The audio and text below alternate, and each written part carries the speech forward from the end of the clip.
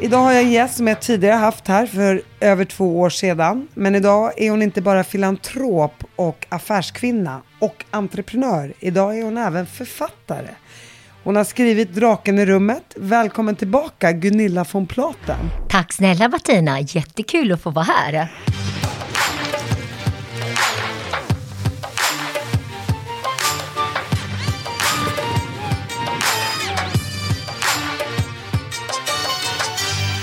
Tack för att du ville komma äntligen. Jag har faktiskt försökt tjata på dig.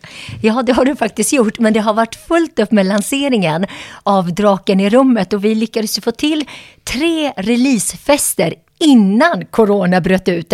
Det är jag väldigt tacksam och glad för idag. Är det därför vi har corona nu?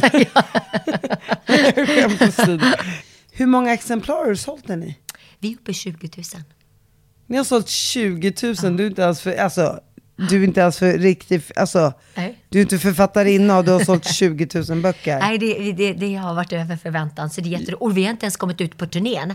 För att jag hade ju massa turnégrejer inbokade, men de är ju avbokade. För jag kan inte fysiskt vara på alla akademibokhandlarna och alltihopa. Så vi tar upp det till hösten. Plus också att allting går till Little Angel. Ja, så pengarna går till välgörenhet. Pengarna går till vårt barnhem för 130 föräldralösa barn utanför Damaskus i Syrien, Little Angel. Hiring for your small business? If you're not looking for professionals on LinkedIn, you're looking in the wrong place. That's like looking for your car keys in a fish tank. LinkedIn helps you hire professionals you can't find anywhere else, even those who aren't actively searching for a new job but might be open to the perfect role. In a given month, over 70% of LinkedIn users don't even visit other leading job sites. So start looking in the right place. With LinkedIn, you can hire professionals like a professional. Post your free job on linkedin.com/people today. This Mother's Day, celebrate the extraordinary women in your life with a heartfelt gift from Blue Nile. Whether it's for your mom, a mother figure, or yourself as a mom, find that perfect piece to express your love and appreciation.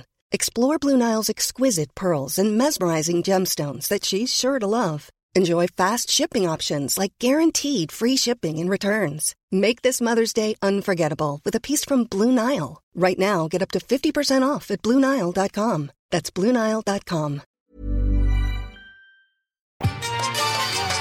Draken i rummet. Kan du berätta lite om det? Absolut.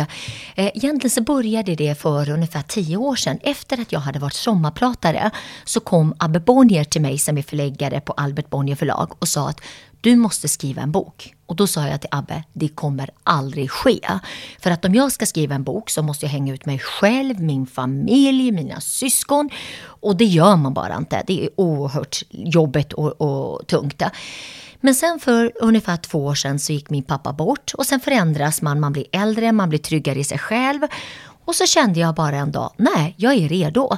Jag har ett par 100 förfrågningar i veckan där folk vill bjuda mig på lunch, bjuda mig på middag, bjuda mig på frukost och bara få tips och råd och tankar och alltihopa. Och det funkar ju inte, jag kan inte ha 200 luncher i veckan.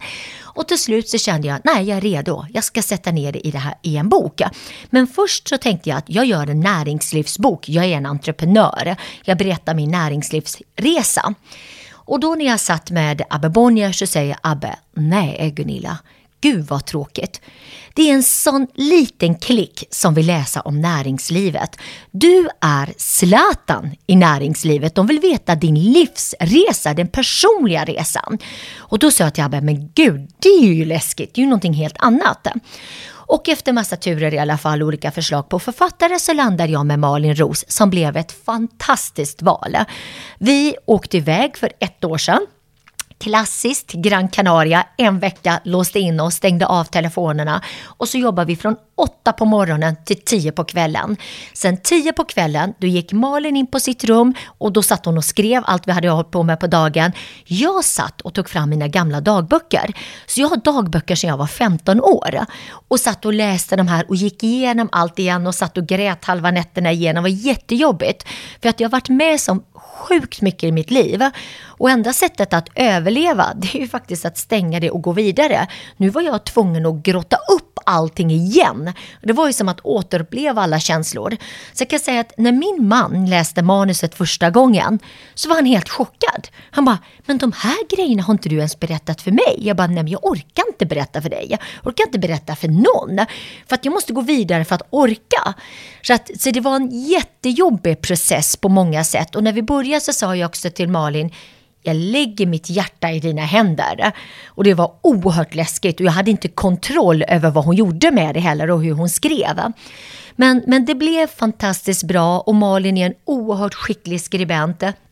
Men när den skulle till tryckeriet här nu i början av året och Abbe sa att nu är den på tryckeriet, då var det riktig panikkänsla. Då ringde jag Abbe och jag bara grät. Jag bara, nej, vad har jag gjort? Hela mitt liv kommer finnas där. Alla kommer veta allt. För det är ändå en bok som också beskriver väldigt mycket av mina motgångar. Och det är klart att det är läskigt när man blottar sig. Det är en väldigt personlig bok. Och det var oerhört läskigt att komma ut med boken. Men nu är det gjort och vi är så tacksamma för den toppar det mesta just nu. Så det är jättekul. Du var ju med i min podd för 2,5 år sedan och du var ju väldigt, tyckte jag, då öppen med ditt liv och din bakgrund och din mamma som blev beskjuten med 5 skott i en turkisk by. Ni är ju syrianer, kristen minoritetsgrupp och har ju i många århundraden varit förföljda i den muslimska världen och i bland annat Turkiet. Det är också, tycker jag, väldigt starkt att våga stå på sig rent politiskt och säga det här är rätt eller det här är fel och också berätta för omvärlden, precis som man gör om judeutrotelsen eller vilka historiska berättelser det än är, att få fram sanningen också. Och än idag förnekar ju turkarna massmorden på den kristna minoritetsgruppen 1915. Men din farmor var ju en av de överlevande därifrån. Och i boken berättar du också utförligt om hur hon överlevde och fick med sig sin bror. Vi ska inte berätta för mycket om farmor och sådär. Men hon har ju betytt väldigt mycket för dig och det märker man ju också när man läser boken. Och du är klädd i en röd klänning och din mormors favoritfärg var ju rött. Och det hon var med om var ju en sån otrolig liksom misär och varit med om så många fruktansvärda händelser i sitt liv och ändå överleva det. Och sen var hon ju också blind när hon bodde hos er i Sverige. Och din farmor dog ju för 30 år sedan när du var 15 år. Men man märker ju i boken hur mycket hon har präglat ditt liv. Ja, hon har präglat mig enormt mycket. Precis som du säger, Bettina, så överlevde hon 1915 i hennes by. Så stormade det var ju så att kurderna och turkarna, de mördade nästan 2 miljoner kristna i Turkiet under den här tiden. Hon gömmer sig i en sinad brunn när hela byn i princip utrotas. Över 350 personer som slaktas framför henne. Hon är knappt 8 år. Hon håller för munnen på hennes lillebror för att han inte ska skrika när han ser hur föräldrarna slaktas och syskonen och alltihopa. Och när de har mördat alla i byn så kommer hon och lillebror upp och går där bland liken. Och till slut är det faktiskt en kurdisk kvinna som hittar min farmor och säger att vi låter dig överleva om du blir våran piga mot att du tar hand om barnen och städar alltihopa. Och då gömde min farmor hennes lillebror i ett stall för hon var klok nog att förstå att det blir varmt där. Och sen när hon fick mat för dagen så tog hon med sig maten till det här stallet och gav hälften till sin lillebror. Och på det sättet överlevde de. Så när hon var 15 år då sa de till henne, nu är du fri. Ta dig till en annan by där vi vet att det finns kristna överlevande till den kyrkan. Och då vandrade hon i veckor till den andra by med sin lillebror. Och på det sättet överlevde min farmor. Så att när jag har haft motgångar i mitt liv, när jag har legat i fosterställning och tänkt att jag dör, jag går under, då är det min farmor som har gett mig styrkan. Där jag tänker, okej, om min farmor har överlevt allt det här, då ska jag kunna, jag har varit nära konkurs hur många gånger som helst.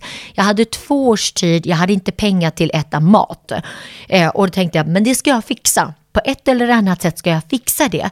Så det är min farmor som har varit min stora idol och förebild. Och min mamma, ska jag också säga faktiskt. som har gett mig styrkan att orka gå vidare och på något konstigt vänster ändå se livet i positiv synvinkel, trots att du tänker att det finns inget positivt, det kan inte finnas en god Gud.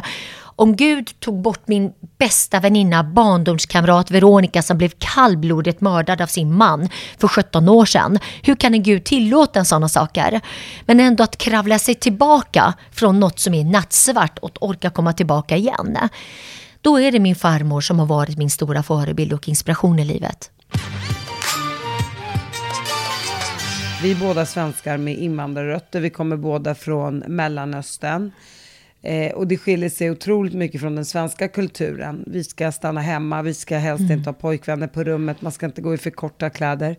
Det kanske de kristna mer kan ha än muslimerna, men mer eller mindre same but different. Nu på ett sätt så blev ju du, när jag läste boken, ännu mer hårt hållen än vad jag var i min muslimska familj. Men det kändes som att du rätt tidigt också provocerade väldigt mycket. Du verkligen visade så tydligt att jag tänker inte göra som ni vill. Jag tänker inte göra som ni säger. Det kändes ändå i boken som att du rätt tidigt satte dig på tvären ordentligt. Inte ens försökte göra det på ett det känns som att du var rätt tuff. Du brydde dig inte om hedersmord eller misshandel eller om någon skulle, jag vet inte vad. Det kändes som att var de än sa till dig så var det bara så här, fuck you. Ja, har jag rätt i min känsla? Absolut, men då ska jag säga att när jag började på dagis, då jag älskade Sverige, jag älskar mina svenska kompisar och jag blev väldigt försvenskad till deras förtvivlan.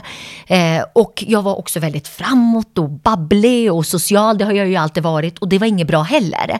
Så allt med mig fick jag lära mig var fel. Jag var ju inte riktigt svensk, för jag fattade inte de svenska koderna, och jag var inte syriansk, så jag passade egentligen inte in någonstans. Och jag sa till min familj att ni får göra vad ni vill med mig. Jag hör inte vad ni säger, jag bryr mig inte. Men det gjorde jag i högsta grad. Allt de sa gick in i ryggmärgen. Jag var helt knäckt och förtvivlad när de sa att du är inte våran dotter. Du skämmer ut hela familjen, jag är en skam för mina systrar. Jag var jätteknäckt, men jag vill inte visa dem det, för det var som ett nederlag. Och ibland kunde de säga så här: du lyssnar ju mindre på oss än den där väggen lyssnar på oss. Så är det, sa jag. Jag lyssnar inte alls. Men allt de sa gick in i mitt öra. Så när jag sen kom ut, när jag var 19 år och gick på nattklubb och smet ut på natten när de inte såg mig, då stod jag faktiskt, bokstavligen, jag stod i ett hörn utav den här nattklubben och var livrädd. Jag gjorde ingenting. Jag vågade aldrig gå fram till en kille eller göra någonting, för då satt allt det de tutade i mig fanns i mitt huvud. Jag var jätteblyg för killar, jag var jätterädd. Så jag gjorde ingenting när jag väl kom ut. Jag ville bara känna att jag var fri och jag gjorde det jag ville göra. Så det handlade om frigörelse. Ja, det får man ju också känslan av att du var hämmad rent sexuellt, för det var ju tabu. Och så var det ju lite grann hemifrån där vi växte upp också, att det var tabu att ha sex innan äktenskapet och så vidare. Men det var det som förvånade mig lite sen man läste vidare i boken då, att du sen blev ihop med en gift man. Från att liksom inte våga ha sex med någon till att så här, oj, jag råkar träffa en gift man nu och ha ett förhållande med honom. Förstår du den övergången? Nu är det brottet preskriberat. Nu låter du som att det var väldigt enkelt. Nej, det är därför jag vill få dig att berätta om det. Jag raggade då inte upp en gift man, utan situationen var ju att jag hade aldrig haft en relation. Jag hade aldrig varit tillsammans med en kille. Jag var 22-23 år. Och den här mannen som var över 20 år äldre än mig var otroligt charmerande. Du körde en batina? Jag körde en batina, en big time batina. Nej, åldersmässigt alltså. Ja, han var lite yngre än din då. Ja, exakt. Jag tänkte att du är väldigt snygg och fräsch. Min var skild, tänkte jag, men okej. Ja, kör. Nej, men han var väldigt charmerande, världsvan och uppvaktade mig på ett sätt som jag aldrig hade varit med om förut. Och jag var verkligen inte intresserad först, för jag och min bästa kompis, vi skrattade åt att den där gamla gubben var intresserad av mig. Men sen sakta men säkert lyckades han bryta ner mitt motstånd. För han var ännu charmigare, uppvaktade mig ännu mer och alltihopa. Så tänkte jag, okej, en middag. aldrig mer. Och sen när man hade gjort en middag och så blev det mer och mer. Och sen gjorde jag slut hur många gånger som helst. Och så att nu vill jag inte ha dig, nu är det slut, du får gå tillbaka till din fru, alltihopa. Men en dag när jag hade gjort det, då stod han utanför min dörr. I min lilla 2-rummare i Lunden i Göteborg så stod han där med en resväska. Så sa han så här att nu har jag skilt mig. Nu får du ta hand om mig. Och då vill jag ju egentligen inte ha honom. Utan då hade jag var färdig med honom. Men då var jag ju tvungen att släppa in honom. Kände jag då. Jag var ju bara 24 år. Och sen så blev vi ju då officiellt tillsammans. Och det var en period som var en nattsvart period i mitt liv. För att han var alkoholist, dum, slog mig, tryckte ner mig, allt. Så i början uppfattade han mig något otroligt som jag aldrig har varit med. Men när han väl fick mig så var det bara göra mos av mig och bryta ner mig fullständigt på alla sätt. Och det är ju oftast det som är alkoholiserade personer, att de är väldigt manipulativa och duktiga på att trycka ner. För det är deras sätt att ha kontrollen över dig. Och så blir man ju medberoende själv. Absolut, absolut. Men det tog ju slut. Och inte på grund av alkoholismen som du säger i boken, utan på grund av att han var otrogen. Ja, det kan jag tacka guden att han var. För jag var ju också så otroligt enveten. Jag är ju en enveten person. Han hade en dotter sedan tidigare och jag tänkte att jag ska rädda honom. Om jag vill tillräckligt mycket att han ska bli frisk från sin alkoholism så kommer han bli det. Så jag kämpade, jag gömde flaskor, jag hände ut spriten, men det blev ju bara ännu värre. Han blev bara argare och slog mig mer och tryckte ner mig mer. Jag gick ju på anonyma alkoholisters anhöriga, men han tittade bara på mig och sa att du är sjuk i huvudet som inte dricker. Det är inte fel på mig, det är fel på dig. Du kände aldrig under tiden att så här, men gud, mina föräldrar, mina syskon, hur blev den relationen där när du var ihop med honom? Nej, men den var ju väldigt spänd. Det var den ju absolut. Min mamma var ju förtvivlad givetvis när jag gifte mig med honom. Och jag minns det så starkt. Det var en marsdag och den dagen så var det alla väderslag. Det regnade, det haglade, det var sol och det var snö. Och det var som ett tecken att jag inte skulle göra det här. Så att när jag står utanför Annedal kyrka så är min lilla syster utanför kyrkan med mig och hon gråter och säger: gå inte in, gift dig inte med honom. Och jag säger till Silvia: jag vet att det är fel, men jag ska göra honom frisk. Jag ska hjälpa honom med hans alkoholism. Jag älskade hans mamma jättemycket och hon såg att jag var hennes hopp om att han skulle bli frisk, och jag var 25 år och naiv och trodde att jag kunde göra en 50-åring frisk. Det förstår man ju bättre när man är äldre att det funkar inte så, men då trodde jag på det. Och så gifte vi oss och sen så på bröllopsresan så sitter jag ensam på ett hotellrum och gråter och han är ute och super själv. Så att jag sitter där på sängkanten och tar ut alla hårnålar och blommorna i håret och helt förtvivlad. Och sen så är det ett år av fruktansvärt. Han började vara otrogen direkt. Och först när jag såg tecknet tänkte jag, men det är omöjligt. Det var ju han som har tjatat på att vi ska gifta oss. Han kan ju inte redan hålla på med andra, tänkte jag. Men det gjorde han och det får jag tacka honom för idag, för det var min räddning. För jag är så enveten och hade nog inte lämnat honom bara för alkoholismen. Var sökte du tröst? För du jobbade ju samtidigt med honom. Enormt. Ja, vi jobbade. Ja, men samtidigt inte. För han reste mycket och var på andra ställen. Jag var ju mer i Sverige bara. Så han reste och var lite överallt och han hade säljutbildningar för alla på Skandia. Jag var ju med på Göteborgskontoret och byggde upp mina säljkontor där. Men min tröst var ju Veronica som samtidigt då hade flyttat till Kina. Så jag hade inte så mycket tröst, för man skäms ju också fruktansvärt mycket. Jag kunde inte gå till min familj och berätta: ni hade rätt. Jag hittade en gift man som visade sig att han är en alkoholist och slår mig. Det kunde inte jag gå till min familj och berätta. För då skulle de säga: då får du skylla dig själv. Det var ju det vi sa. Och jag kunde inte berätta för mina syskon. Det var bara Veronica. Och utåt sett på Skandia var vi ett perfekt par.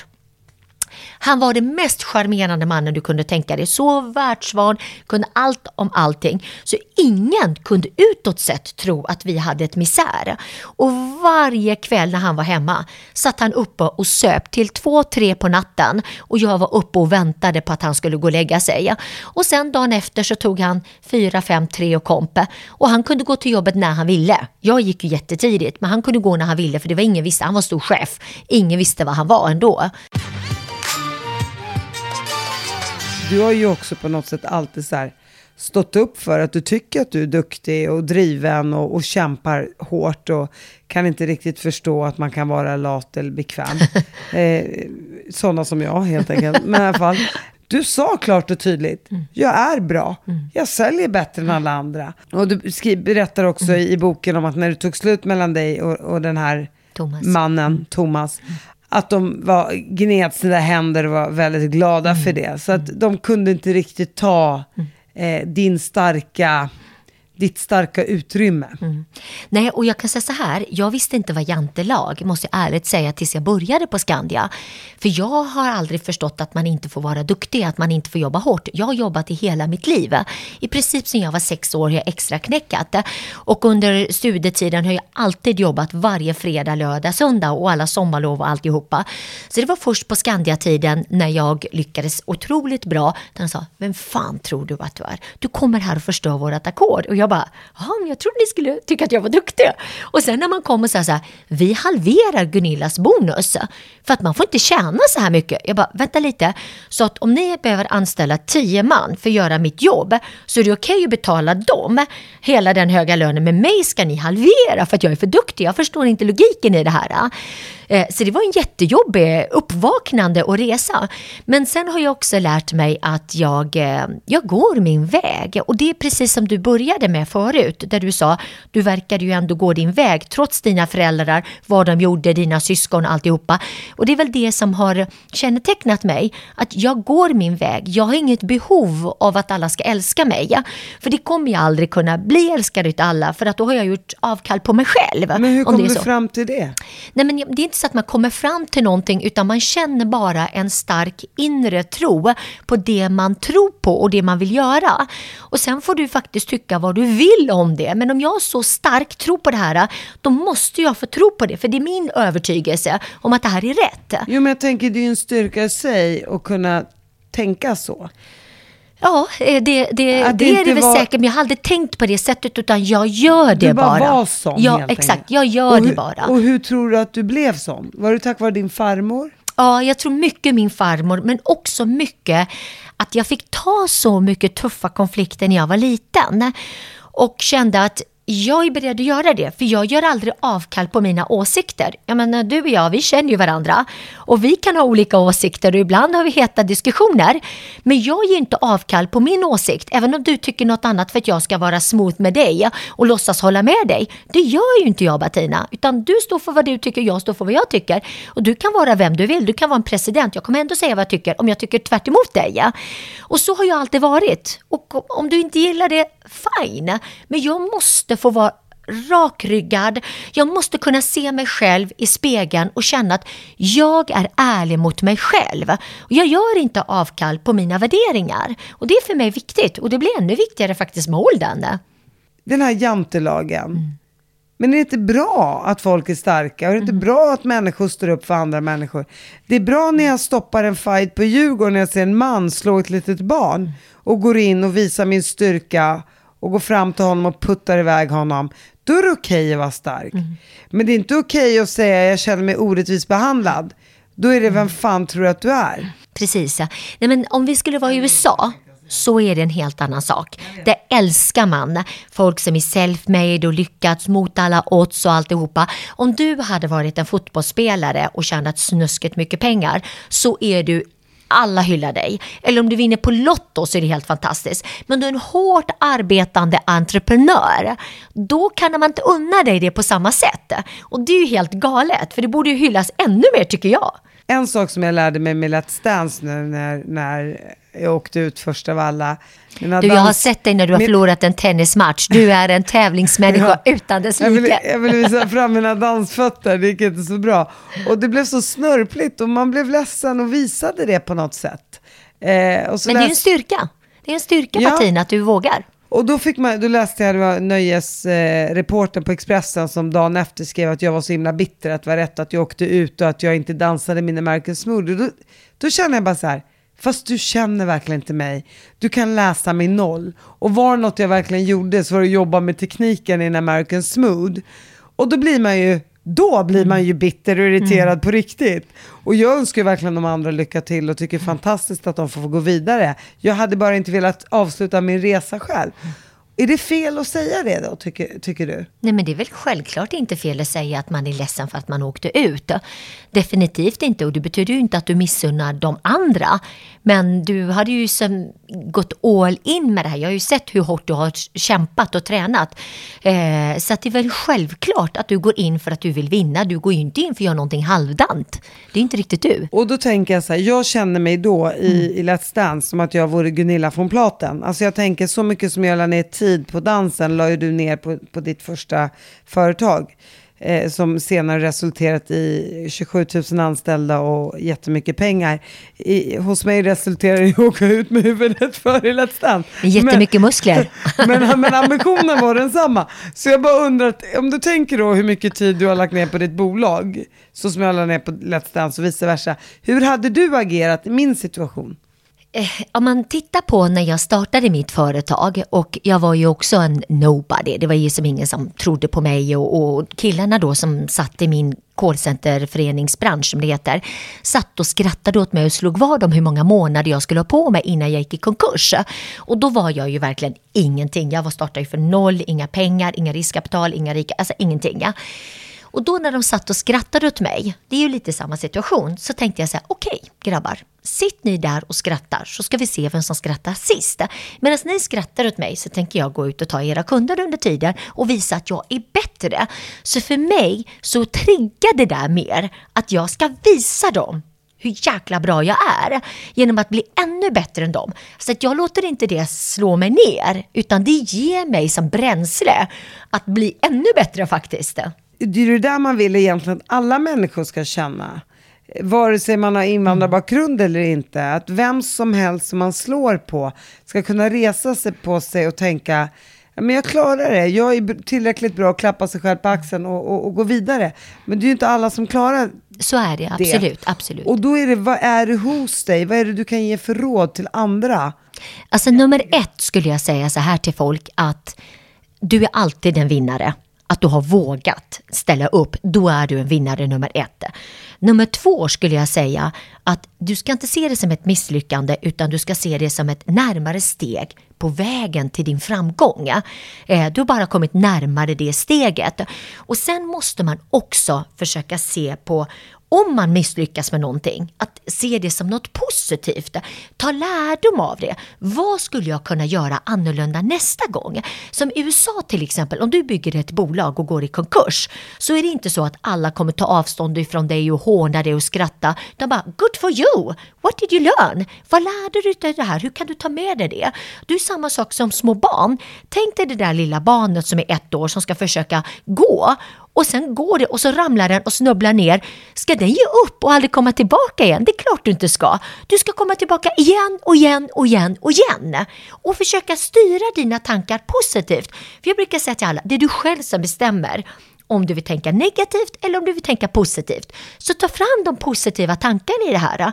Jag låter mig inte grämas ner och tänka negativt. Jag låter dem inte vinna. För att om du gör det, om du låter den här på Nöjesguiden pränta in det han har skrivit, vad nu han har skrivit som jag inte vill läsa ens, då har ju han ju vunnit över dig. Låt inte beröra dig. Så, studsa bort direkt. Det är jätteviktigt. Och det är ju lätt att säga, men släpp det, strunta i det, vänd blad, whatever. Men att gå från den känslan och vända det där bladet tar mycket tankar i huvudet. Det är självklart. Och jag är glad att du säger det här, för jag vill inte hamna där. Jag vill inte ge någon person i mitt liv nöjet att få irritera mig eller att komma åt mig på ett orättvist sätt. Ändå gör man ju det. Så är det. Man är inte mer en människa, tänker jag. Jag kan säga så här, Bettina, för 10 år sedan så vann jag en tävling som heter Entrepreneur of the Year. Det är som den största entreprenörstävlingen. Artikeln i Norra Västerbotten dagen efter jag vann, och jag har slitit som en hund, var: den här främmande fågeln från Damaskus som vinner över våra nationalklenod Boliden uppe i Skellefteå, att hon kan vinna. Främmande fågel för det första betyder svartskallen. Det är ett finare ord att säga svartskallen. Och att jag kan vinna över Boliden. Och den här flyktingflickan från Damaskus, jag har aldrig satt min fot i Damaskus, där de säger att jag kommer från Damaskus. Jag blev chockad när du sa Damaskus. Exakt, jag har aldrig satt min fot där. Men de har inte koll, de har inte ens gjort en research var jag kommer från. Och då började de jämföra mig med Anna Lind. Hur gick det för Anna Lind? ... Betyder det att det är någon som ska mörda mig i den här, alltså, det var en ledarsida i Norra Västerbotten. När den här kom, alltså jag grät. Jag var så förtvivlad. Och då sa alla mina kollegor, Gunilla, fuck them. Det här är för jävligt. Det finns ingen som jobbar hårdare än dig. Om du låter det här gå in i dig, då vinner de över dig. Precis det jag säger till dig. Men det är väldigt enkelt och tänka förnuftsmässigt. Problemet är att vi människor styrs av känslorna. Vi styrs inte av förnuftet. För om jag säger till det här förnuftsmässigt så fattar du. Men det är bara det att det är dina känslor som tar över. Och försök att styra dem så gott det går. Men det är svårt. Självklart är det svårt. Jag vet att du har gråtit mycket och att du har tagit åt dig och så vidare. Men känslan av att de kan ta sig i brasan har ju övervunnit det där jag gråter och tycker synd om mig självkänslan. Och var har du fått den ifrån? Har den bara funnits med i din själ? Är du född som? Ja, men det tror jag, för jag insåg ju väldigt tidigt att jag måste klara mig själv. Så det var därför jag började tjäna mina pengar när jag var 6 år. För jag kunde aldrig få någon lördagsgodis, jag kunde aldrig få någonting av mina föräldrar. Så där kom ju väldigt tidigt att ska jag ha någonting i livet så kommer ingen fixa det åt mig, utan jag måste fixa det själv. Och det har ju präglat mig i hela mitt liv att jag vill klara mig själv. När jag hade en chef som sa till mig att du ska leverera det här. Jag satt och bara, okej, du får säga att jag ska leverera vad som helst. Men mina krav jag har på mig själv är 20 gånger högre än hans krav på mig. Så har jag alltid varit. Och det är också på ett sätt har ju drivit mig otroligt framåt, men jag är också svårt att be om hjälp. Jag är jättesvårt när någon ger mig någonting, för då får jag ångest och känner som tacksamhetsskuld. Så det är lättare att ge än att ta emot. För jag har lärt mig att jag ska klara mig själv, Och det har bara funnits där. Jag har varit beredd att dö hellre än att misslyckas. Ryan Reynolds here from Mint Mobile. With the price of just about everything going up during inflation, we thought we'd bring our prices down. So to help us, we brought in a reverse auctioneer, which is apparently a thing. Mint Mobile Unlimited Premium Wireless. How to get 30, 30, bit to get 30, bit to get 20, 20, 20, bit to get 20, 20, bit to get 15, 15, 15, 15, just $15 a month? Sold! Give it a try at mintmobile.com/switch. $45 up front for 3 months plus taxes and fees. Promo rate for new customers for limited time. Unlimited more than 40 gigabytes per month. Slows full terms at mintmobile.com. Many of us have those stubborn pounds that seem impossible to lose, no matter how good we eat or how hard we work out. My solution is PlushCare. PlushCare is a leading telehealth provider with doctors who are there for you day and night to partner with you in your weight loss journey. They can prescribe FDA-approved weight loss medications like Wegovy and Zepbound for those who qualify. Plus, they accept most insurance plans. To get started, visit plushcare.com/weightloss. That's plushcare.com/weightloss. Du började då i IT-kraschen, många förlorade ju alla sina pengar. Allt. Alltså hur vågade du börja då? Hur Att, vågade du börja i en krasch? Det är ju en jättebra fråga. Jag hade då lämnat det här äktenskapet med den här dåliga mannen. Jag hade förlorat verkligen alla mina sparade pengar i IT-kraschen. Däremot hade jag ett hus, så jag sålde huset bokstavligen och stoppade in varje krona jag fick utav huset i aktiekapitalet i bolaget. Och så tänkte jag att okej, mitt liv kan inte bli värre än så här. Jag är i botten av allt. Det kan ju inte gå mer längre ner. Jag har inga pengar att köpa mat, jag har inga pengar till kläder, jag har inga pengar till boende. Nu gäller det bara att ta sig uppåt. Så att utgångsläget var ju solklart, men alla tyckte jag var galen. Mina chefer på Skandia ringde och sa att du kan inte säga upp dig. Du har ett toppenjobb och du kan få ännu högre chefsbefattning. Men jag sa nej, det är inte det jag är ute efter. Nu ska jag bygga mitt egna bolag. Jag ska bygga kundtjänst i världsklass. Jag ska visa alla att jag kan göra någonting som ingen annan har gjort tidigare. Så det var min övertygelse. Men det var extremt tufft. Och sen 2009, då kommer ju nästa krasch. Då har du finanskrisen som kommer. Den var ju på ett annat sätt än vad IT-kraschen var. Och nu är vi inne i corona.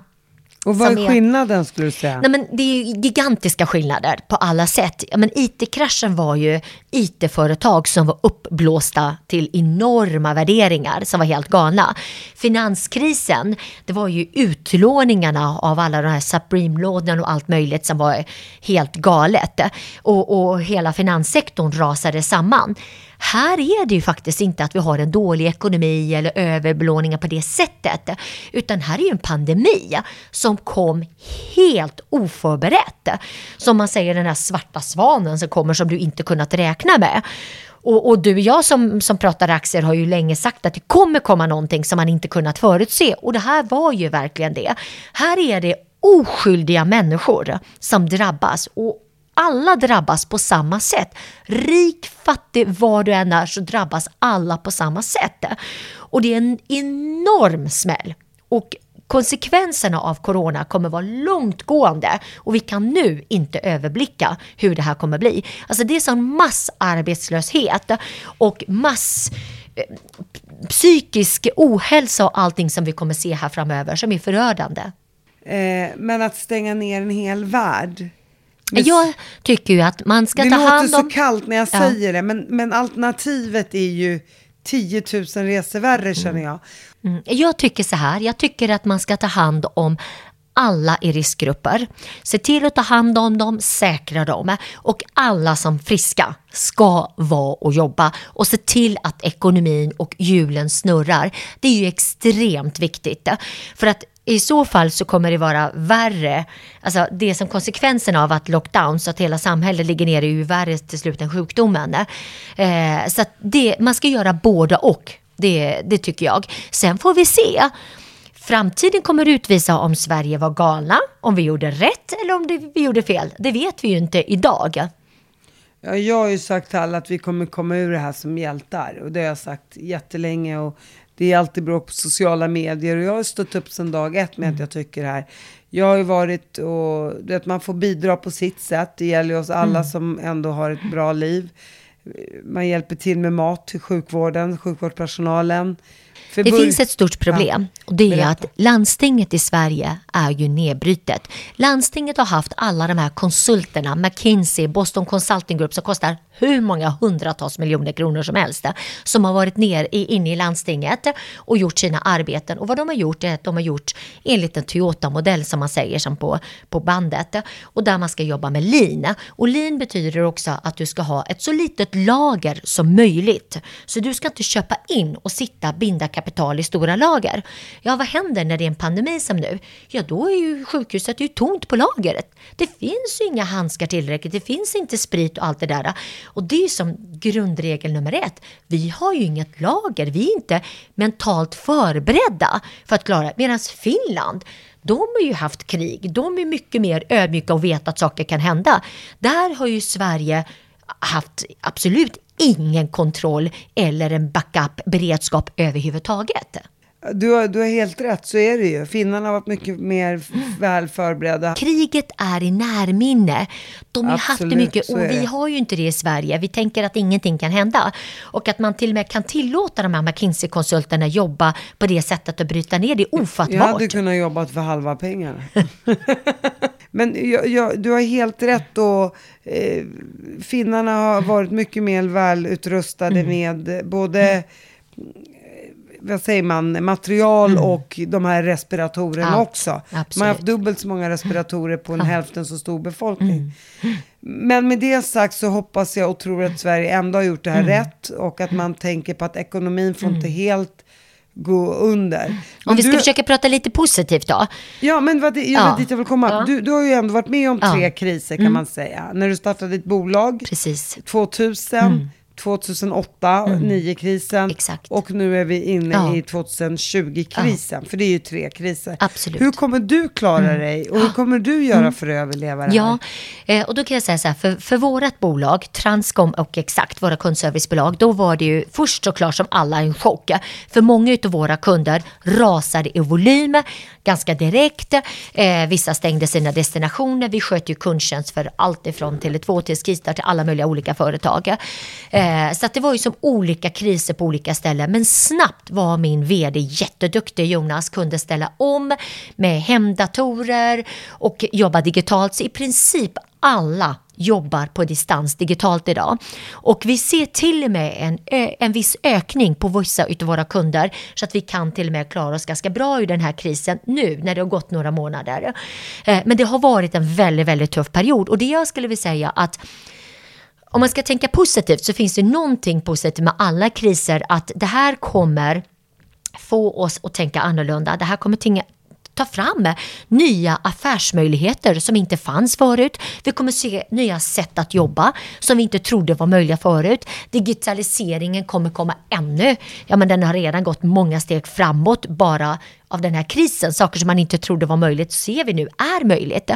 Så jag tror ändå att vi kommer till slut komma starka ur det här med en enorm stor lärdom. Och också jag tror att det kommer nya företag som inte hade existerat om inte corona hade varit. Och andra bolag som kommer gå under.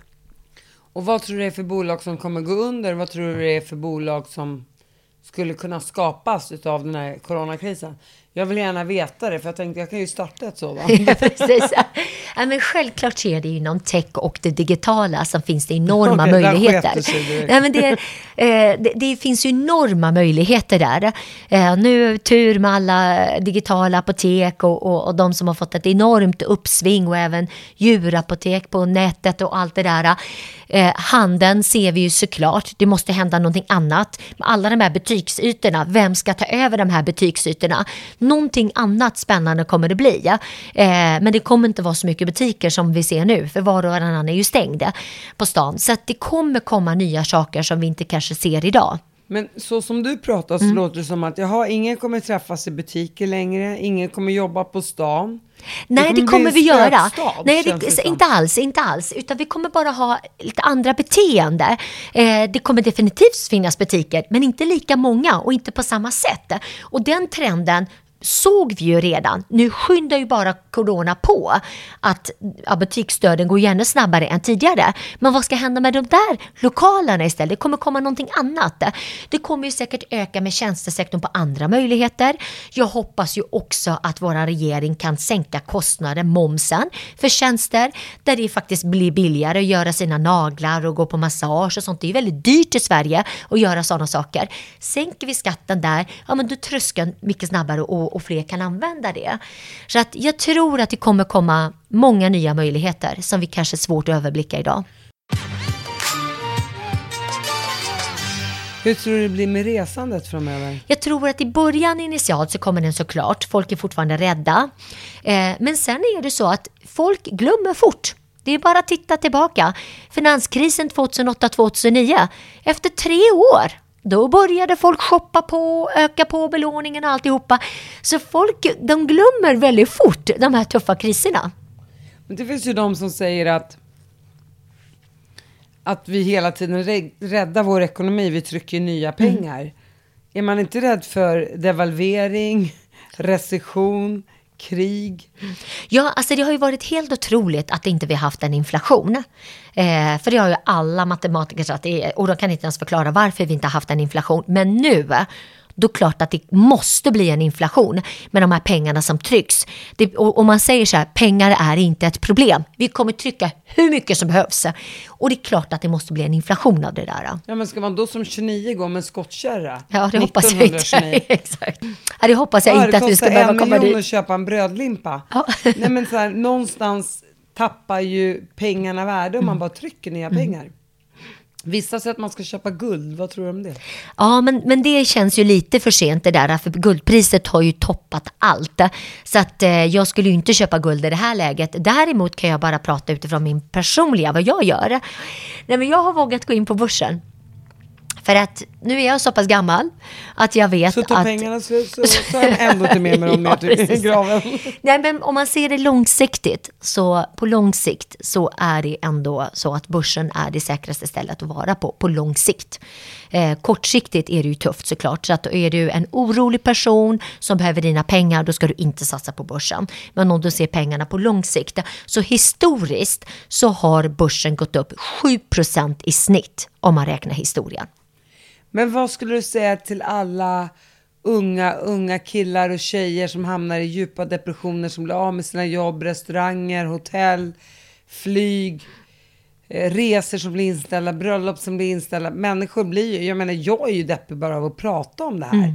Och så här, jag vet att jag kanske kommer klara mig. Men jag blir ju deppig av att andra inte gör det. Absolut. Det är ju en deppig värld vi lever i.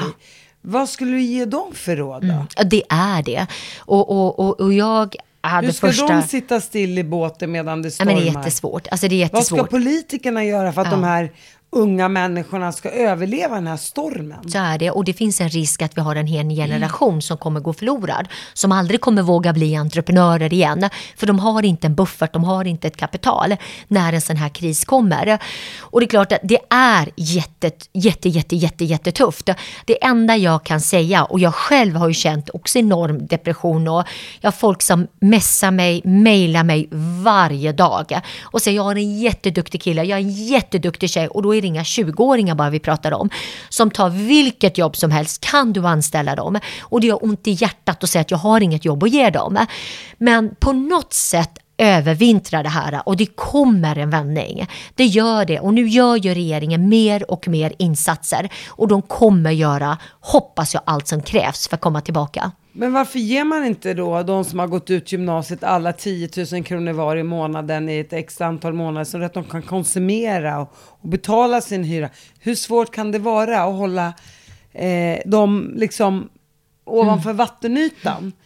Jag tycker ju att man ska ge sådana checkar till alla över 18 år för att öka konsumtionen. Jag skulle också vilja se att kommunerna satsar miljarder på allt som är eftersatt. För vi har så mycket som är eftersatt i det här landet. Vägar, broar, byggnationer, statliga fastigheter. Att satsa miljarder och få folk ut i arbetslivet. Det gjorde man ju faktiskt i Tyskland. Exakt, och bygga upp efter andra världskriget och så. Och det är så himla viktigt att folk känner en mening med sitt liv och en värdighet. Har du någon annan idé också? Ja, det finns ju många bra saker som har kommit ur det här. Till exempel de som har skolat om sig. Flygvärdinner som har skolat om sig till att jobba inom sjukvården. Och att ta hand om äldre till exempel. Det finns ju, jag jobbade ju på ålderdomshem när jag var yngre. Och det var inte jätteavancerat på det sättet. Jag tror alla vi kan bidra, och man är open-minded och kan skola om sig. Har du jobbat inom tjänstesektorn så är det enkelt att skola om det till någonting annat, bara du har viljan. Så jag tror att man ska vara öppen för att våga skola om sig. Och det har vi sett. När flygvärdinnor har blivit sjukvårdspersonal istället. Det är ju helt fantastiskt. De är jättesatsning på Sofiahemmet till exempel. Där de utbildar flera 100 stycken just nu. Ser du någonting som du skulle kunna göra som är utöver det du gör idag? Har du fått några nya idéer? Jag har en investering i ett bolag som heter Jepster till exempel. En jätteduktig kille som heter Jakob. Och han tappade väldigt fort barnvakter. För folk var ju hemma helt plötsligt och läxhjälp. För de kunde göra sina läxhjälp med sina barn. Men sen så blommade ett annat område där äldre behövde hjälp, att man köpte på ICA till exempel, bära hem matkassarna. Helt plötsligt kom det upp en ny tjänst som vi faktiskt inte hade förut och inte hade behov av, som kom ett behov av.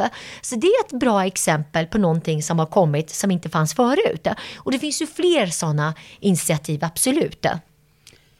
Jag tycker verkligen att vi ska ta hand om våra äldre som har varit med och byggt upp det här landet. Men sen om jag går på Fältöversten i Stockholm, så jag skulle säga att 70% av de som springer runt där är ju 80 plus med sina rullatorer och lever livets glada dagar och tänker så här: jag ska ändå dö en vacker dag. Jag har ju frågat flera stycken, nu kommer det sig att ni inte är hemma när det är coronatider där ute. Men de har ju också svårt att sitta instängda i sina hem, och det fattar man ju, det är ju deppigt. Vad ska man göra där då? För att jag tänker, du jobbar ju många hemifrån för att inte smitta ner de här härliga äldre människorna, och samtidigt så går de ut själva. Alltså det där är ju jättesvårt. Och så är det 17 grader och varmt ute. Vad hade jag själv gjort? Jag kanske också hade gått ut. Ja, jag har inget bra svar på det, för jag tycker att det är väldigt svårt. Jag tycker det. Men vi kan ju som... Är man skruplig så ska man hålla sig hemma, punkt slut. Så enkelt är det bara. Och man ska ta emot den hjälpen där vi andra kan hjälpa till. Och jag vet att jättemånga bostadsrättsföreningar har sagt till de äldre: vi gör en lista på vilken mat vi går och handlar och alltihopa. Men problemet är att de vill inte lyssna på det ändå och går ut. Ja, det är jättesvårt. Vad ska du göra? Du kan ju inte bura in dem.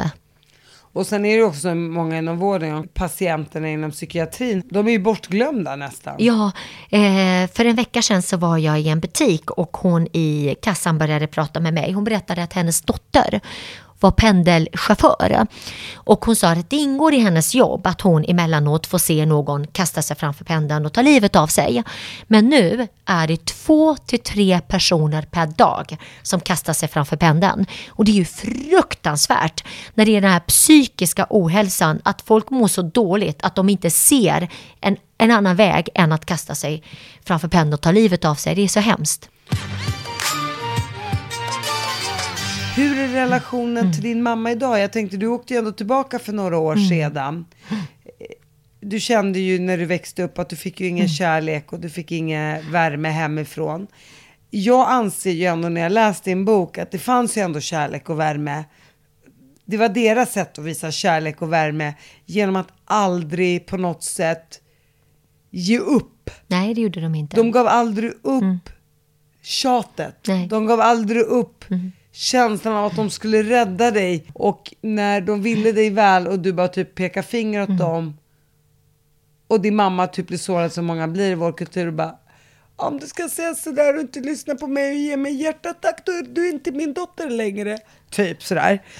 Vilket många erfar i vår kultur. Det är svårt för en svensk att fatta vad jag försöker säga. Jag tror du förstod den. Och då blir man ju, som man, i och med att man själv har blivit då lite försvenskad. Och det är viktigt att man inte klankar ner på barn och säger sådana saker. Så tänker man, det där skulle min kompis Maria aldrig få höra av hennes föräldrar. Det är ju någonting fel i min familj. Fast egentligen ett sätt för din mamma att säga, jag älskar dig så mycket, jag uppoffrar så mycket för din skull, jag har tagit mig hit i det här landet, vi gör allt för er, vi jobbar dygnet runt för att ge er mat på bordet och du spottar mig i ansiktet. Det är hennes sätt att säga det här, fast hon säger med helt andra ord. Känner du att det finns någon sanning i vad jag säger? Nej, men det är klart att det är ju bara av kärlek när man värnar, att man aldrig ger upp på sitt barn. Gång på gång så försöker man beskydda det. Det är deras sätt att beskydda det. Och det är som min mamma sa när vi skulle försonas, hon och jag, efter Veronikas död. Och jag sa till min mamma att jag kommer inte sätta min fot i Göteborg om inte du och jag pratar ut. Och jag åker ner till Göteborg, jag sätter mig i mammas säng med henne och hur gammal berättar. är du då? Då är jag ju 32. Och då har inte du pratat med din mamma på hur länge då? Jo, men vi har ju pratat, men vi pratar inte ändå, om du förstår. Ja, jag förstår precis. Karl pratar. Ja, och hon kunde sitta där i soffan och så pratade hon med mig via min syster. Jag bara, okej, men jag sitter bredvid dig. Du kan ju säga vad du vill till mig direkt. Så vi hade en väldigt svår relation. Men då sa jag till min mamma att nu måste vi prata ut. Och då berättade jag först hur jag har känt hela mitt liv. Och jag har känt mig oälskad och så. Och sen började min mamma berätta. Alltså det var så hjärtskärande hur hon berättar precis där. Jag har älskat dig över allt annat. Jag har försökt att beskydda dig. Och jag tänkte, ju strängare jag är mot dig, desto mer kan jag skydda dig från allt ont. För du var ju vild och du var så försvenskad. Och vi var så rädda för alla tutade i oss att svenska samhället var så farligt. Och det är bara killar överallt och tjejer är så frisläppta och allt det där. För vi förstod inte bättre, som min mamma sa.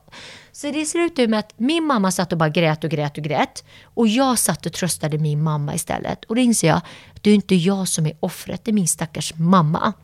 Så att idag har vi en fantastisk fin relation. Jag älskar min mamma över allt annat. Och hennes sätt att kompensera mig, det är faktiskt via min dotter.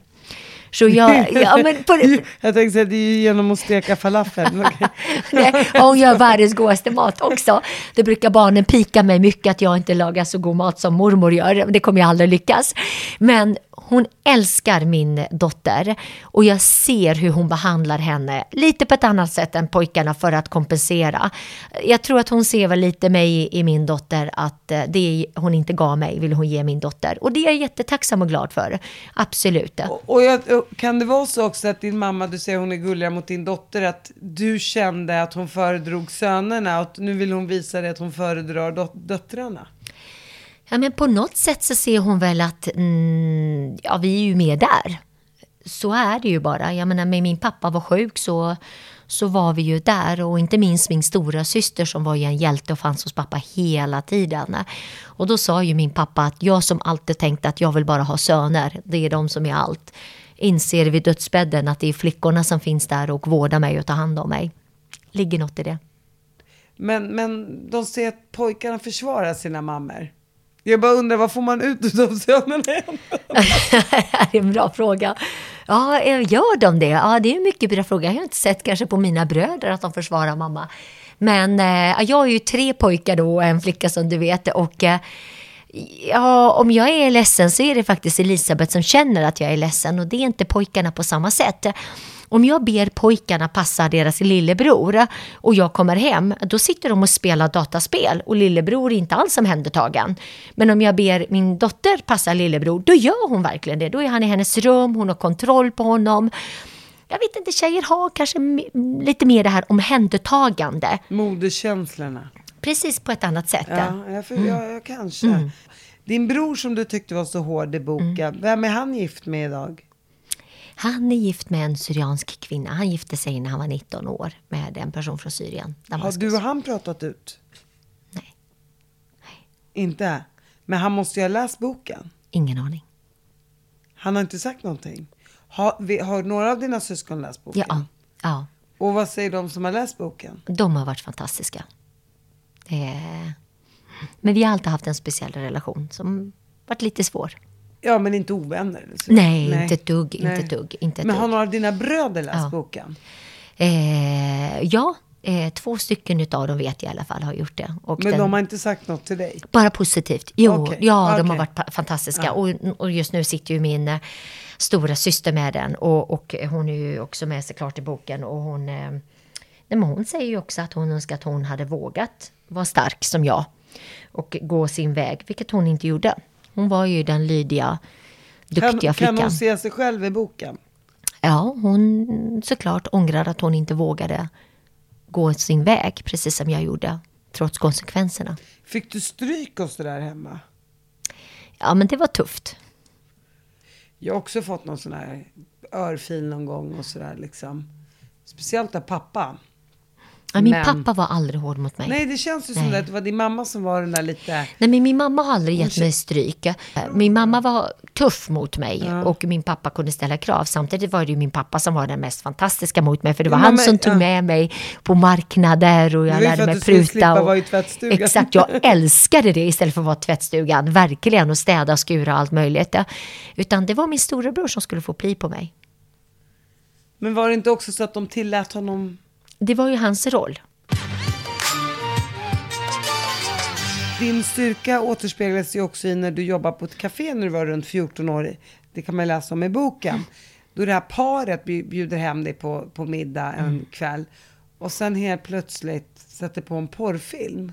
Ja, det var hemskt. Kan du berätta Först var om de det? jättesnälla. De var alltid väldigt snälla mot mig. Och så ville de bjuda hem mig på middag. Och jag kunde inte tänka mig att det fanns några baktankar med det där. Att de skulle bjuda mig på middag. Så vi satt och åt och jag var jätteglad. Fick god mat och alltihopa. Och sen sa jag, men ska vi titta på en film? Jag tänkte, ja men de sätter på någon spännande film. Och så sitter jag i deras soffa och så sätter de på den där filmen med det värsta, grövsta porret. Och jag då som kommer från den där kristna familjen som så fort någon pussas på tv så bytte ju min mamma kanal. Jag såg ju ingenting. Och där ser du bara det värsta du kan tänka dig en porrfilm. Och jag var helt chockad. Och jag bara sitter där i den här soffan och bara försöker ta ett djupt andetag. Och tänker, det här är mina skor. Hur snabbt kan jag springa genom fånga mina skor och inte komma här ut bara fota och få med mig allt? Och jag sprang därifrån så fort jag bara kunde och gick aldrig tillbaka. Och det här vågade jag såklart aldrig berätta för min mamma. För då hade hon ju haft rätt i allt. Och återigen visar du på din styrka. Du kände direkt, det här är ju kränkande. Och det är ju på ett sätt ett sexuellt övergrepp. Det var kan man hemskt. säga. Men du anmälde inte det här. Du gjorde ingenting utan du gick vidare. Var du med om vissa sådana saker under din uppväxt som var så här sexuellt relaterade? Nej, alltså jag har ju inte, jag menar i min familj har vi ju, som, jag menar alla var ju så pryda och alla väntade med sex tills de gifte sig och sådana saker, så det fanns inte så sexuellt kan man säga. Jag låg ju efter ganska mycket där, så när jag träffade min man och jag var oskuld var jag ju chockad att jag aldrig haft en relation, men det hade jag aldrig haft. Så det hade jag inte varit med om. Men sen så kom det ju då på mitt första riktiga stora jobb på Skandia. när det var en stor julfest. Och vi är uppe i Stockholm, jag bodde då i Göteborg, vi är uppe i Stockholm, vi är på Grand Hotel och har en julfest. När en av de stora chefer dansar med mig och börjar slicka mig i örat och grejer inför allihopa. Och då fryser man till is som en nyanställd ung tjej och man har ingen aning hur man ska hantera den situationen. Och det var fruktansvärt. För där hade jag såklart inte modet att ge honom en örfil och kunna få sparken. Så stark var jag inte när jag var 20 år. Och det har ju hänt under några gånger under din karriär. Du berättade ju om när du skulle fixa en av dina kunder. Du ville få papperna påskrivna att du kom och skulle träffa honom på Sturehof. Och han ville ta dig till hotellet och ligga med dig. Nej, men det var ju helt sjukt. Det var ju en kund som jag hade som en kund. Och vi skulle förnya kontraktet och vi skulle ses. Och jag var uppe i Skellefteå, det hade mitt kundservicebolag. Och då säger han så här att jag är i Stockholm. Kom till Stockholm så signar vi kontraktet. Och det var ju väldigt många personer som var beroende av det här kontraktet. Så jag avslutar min dag i Skellefteå. Det är fredag kväll. Jag tar Arlanda Express. Jag skyndar mig till Sturehof. Och möter upp honom i första baren där på Sturehof. Och jag kommer dit och han försöker kallprata med mig. Jag berättar för honom, jag är jättetrött. Kan vi inte bara sen signa det här avtalet så jag får komma hem? Han beställer en drink till mig och en till honom. Och så försöker jag fråga om det var snö och älgar och hit och dit uppe i Skellefteå. Och sen säger jag till honom, snälla kan vi inte bara få det här avtalet påskrivet? Jag måste komma hem, jag är trött. Då tittar han på mig och lägger undan avtalet. Och så säger han så här, Gunilla, vad är du beredd att göra för att jag ska signa det här kontraktet? Jag har checkat in på Scandic Anglais här tvärs över gatan.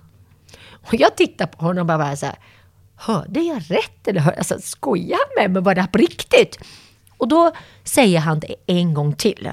Vad är du beredd att göra för att jag ska signa på det här kontraktet? Och då hade jag alla miljarders känslor i min kropp. Arg, förbannad, förnedrad, alltihopa. Men jag reagerar ju väldigt snabbt och jag är ju impulsiv av mig som du vet. Jag tänker inte alltid utan jag agerar. Så att jag tar det här glaset som jag har och skickar innehållet i hans ansikte. Och så skriker jag på honom och säger, så jävla kåt är jag inte på affärer. Och jag är ingen prostituerad, det får du köpa någon annanstans. Och kastar innehållet, springer från Sturehof gråtande och ringer Veronica, min bästa väninna, och bara känner mig så förnedrad.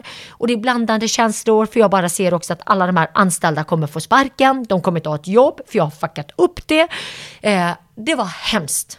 Det var hemskt. Men läs Draken i rummet så får ni reda på allt. Gunilla, jag tror många tjejer, och jag vet att du är en tjej, jag vet att du är en kvinna som gärna hjälper andra kvinnor och du lyfter kvinnor på alla sätt och vis. Vad vill du säga till alla dem som är i en situation, för kvinnor är ju mer sårbara och man får liksom inte riktigt armbåga sig framåt i näringslivet på samma sätt. Man trycks gärna ner utav männen och så vidare. Vad vill du säga till dem och vad kan du ge dem för goda råd längs vägen? Så jag skulle säga så här att generellt är kvinnor oftast inte riskbenägna som män. Vi vågar inte ta risk så som män vågar ta risk. Män skulle behöva vara lite mer försiktiga och vi skulle behöva vara lite mer våghalsiga än vad vi är. Det jag skulle säga också till kvinnor, det är att våga göra fel. För oftast när en kvinna kommer till mig, jag älskar att se kvinnliga entreprenörer och försöka vara deras mentor och stötta dem. Men många gånger när de kommer till mig vågar de inte tänka stort. Och så tänker de också, allt måste vara perfekt från start. Och det säger jag, det behöver inte vara. Utan du löser problemen på resans gång. För kvinnor försöker tänka alla situationer, ifsen, batsen, hit och dit. Allt ska vara 1000%. Nej, men det behöver inte vara. För en man tänker inte så. Utan en man tänker så här, men det här fixar sig. Det här är 70% okej. Resten fixar jag under resans gång. Så var lite mer våghalsiga på det sättet att saker och ting kommer att lösa sig. Och du kan inte förutse allt i förväg. Och också, du behöver inte uppfinna hjulet. Jag menar, Steve Jobs, han uppfann faktiskt inte mobiltelefonen utan han förpackade den och smartare än någon hade gjort tidigare än honom. Och det är samma sak här. Hitta någonting som någon annan inte gjort tillräckligt bra och gör det bättre. Och det är inte alltid en fördel att vara den första som upptäcker någonting utan tvärtom. Lär dig utan den förstas misstag och gör det smartare och bättre nästa gång. Så det skulle jag säga, allt är möjligt. Det handlar bara om vilja men också beredda Att våga misslyckas, våga göra fel och komma tillbaka. Men jag tror många tänker, men gud, hur ska jag ha råd med det och våga? Jag har inte råd att betala hyran och så vidare. Det hade inte jag heller. Jag började med minus 7 miljoner i skulder och ingenstans att bo. Men om ni läser min bok så kommer ni ta reda på hur jag lyckades hitta ett boende. Och alternativet hade blivit att jag var en uteliggare och det var inte ett bra alternativ. Vägen till framgång är inte bara en spikrak väg uppåt. Oj, tvärtom. Så det har ju varit väldigt liksom det har varit en berg- och dalbana. Verkligen. Tänk er vilda musen blandat med berg- och dalbanan på Gröna Lund. Det är en blandning av det. Och fritt fall ibland. Ja, men väldigt mycket fritt fall. Ja, så att det är ju en blandning mellan skräck och glädje och upp och ner och fram och tillbaka. Och det är ju fantastiskt. Och det säger många som har lyckats bland mina gäster att motgångarna gör dig starkare, misslyckandena ser man som en erfarenhet, kör vidare, och det har vi pratat om i podden nu. Tack för att du kom hit, Gunilla. Ja, tusen tack Bettina. Tack.